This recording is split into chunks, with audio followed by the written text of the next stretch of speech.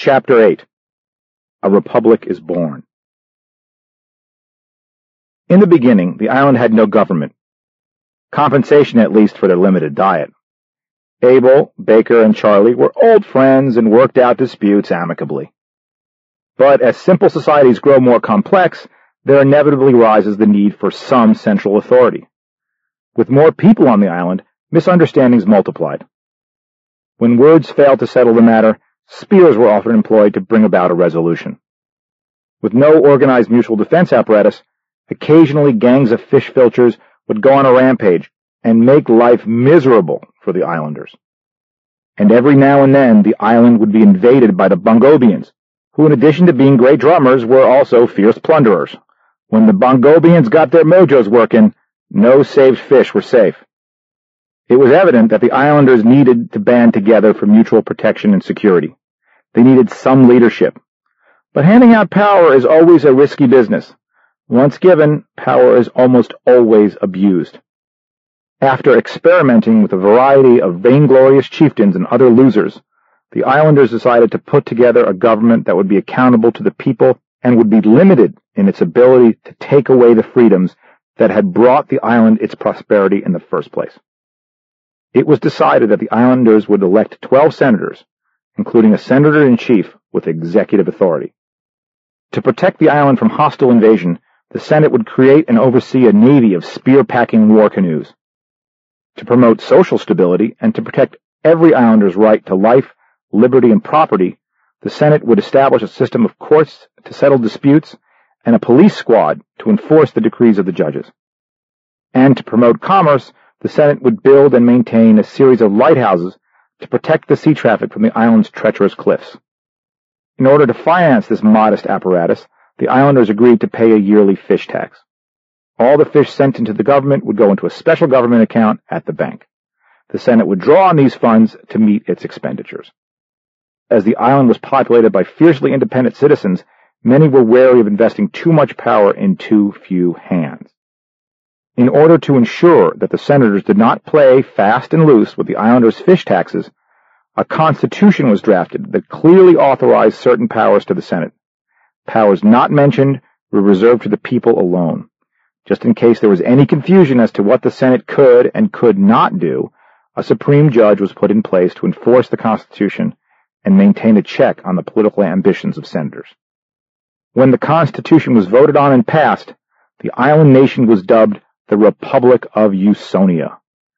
Much rejoicing ensued. Reality check.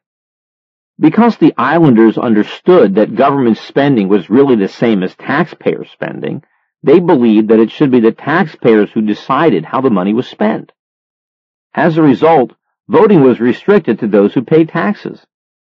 It was also understood that taxes reduced the available pool of savings on the island and limited the supply of investment capital.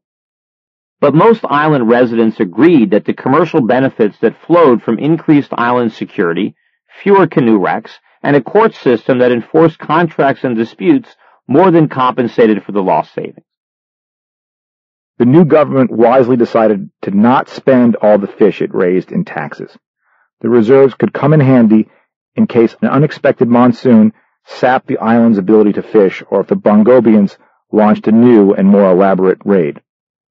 And although the government did keep a number of people on its payroll, lighthouse keepers, constables, judges, and navy paddlers, everyone understood that these jobs could exist only because the government taxed society's producers. If producers didn't send in fish, the government employees couldn't eat. So far, so good, but there's always something. Takeaway.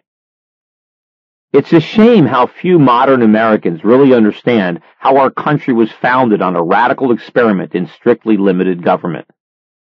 Steeped in the transformative philosophies of freedom, reason, and science that flourished in the 17th and 18th centuries, the Founding Fathers sought to create a completely new relationship between people and government, whereby sovereignty rested with the individual whose rights were inviolable.